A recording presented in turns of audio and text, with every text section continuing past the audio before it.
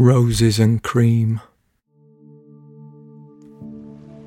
A dozen red roses bunched in paper and tied to a Margate seafront. Someone's in love with the water. Or are they flowers of thanks? Roses of remembrance, perhaps. Looking at them, I remember roses don't grow in the sea. Neither do strawberries.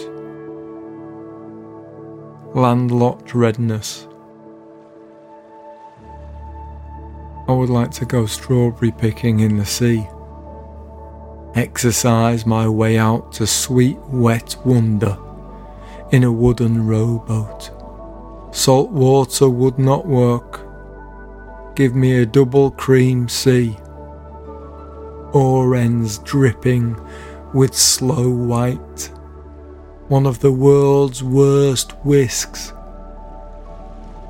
Leaning over the side to pick from the what would be rippleless surface. Where shall we go for pudding? The sea.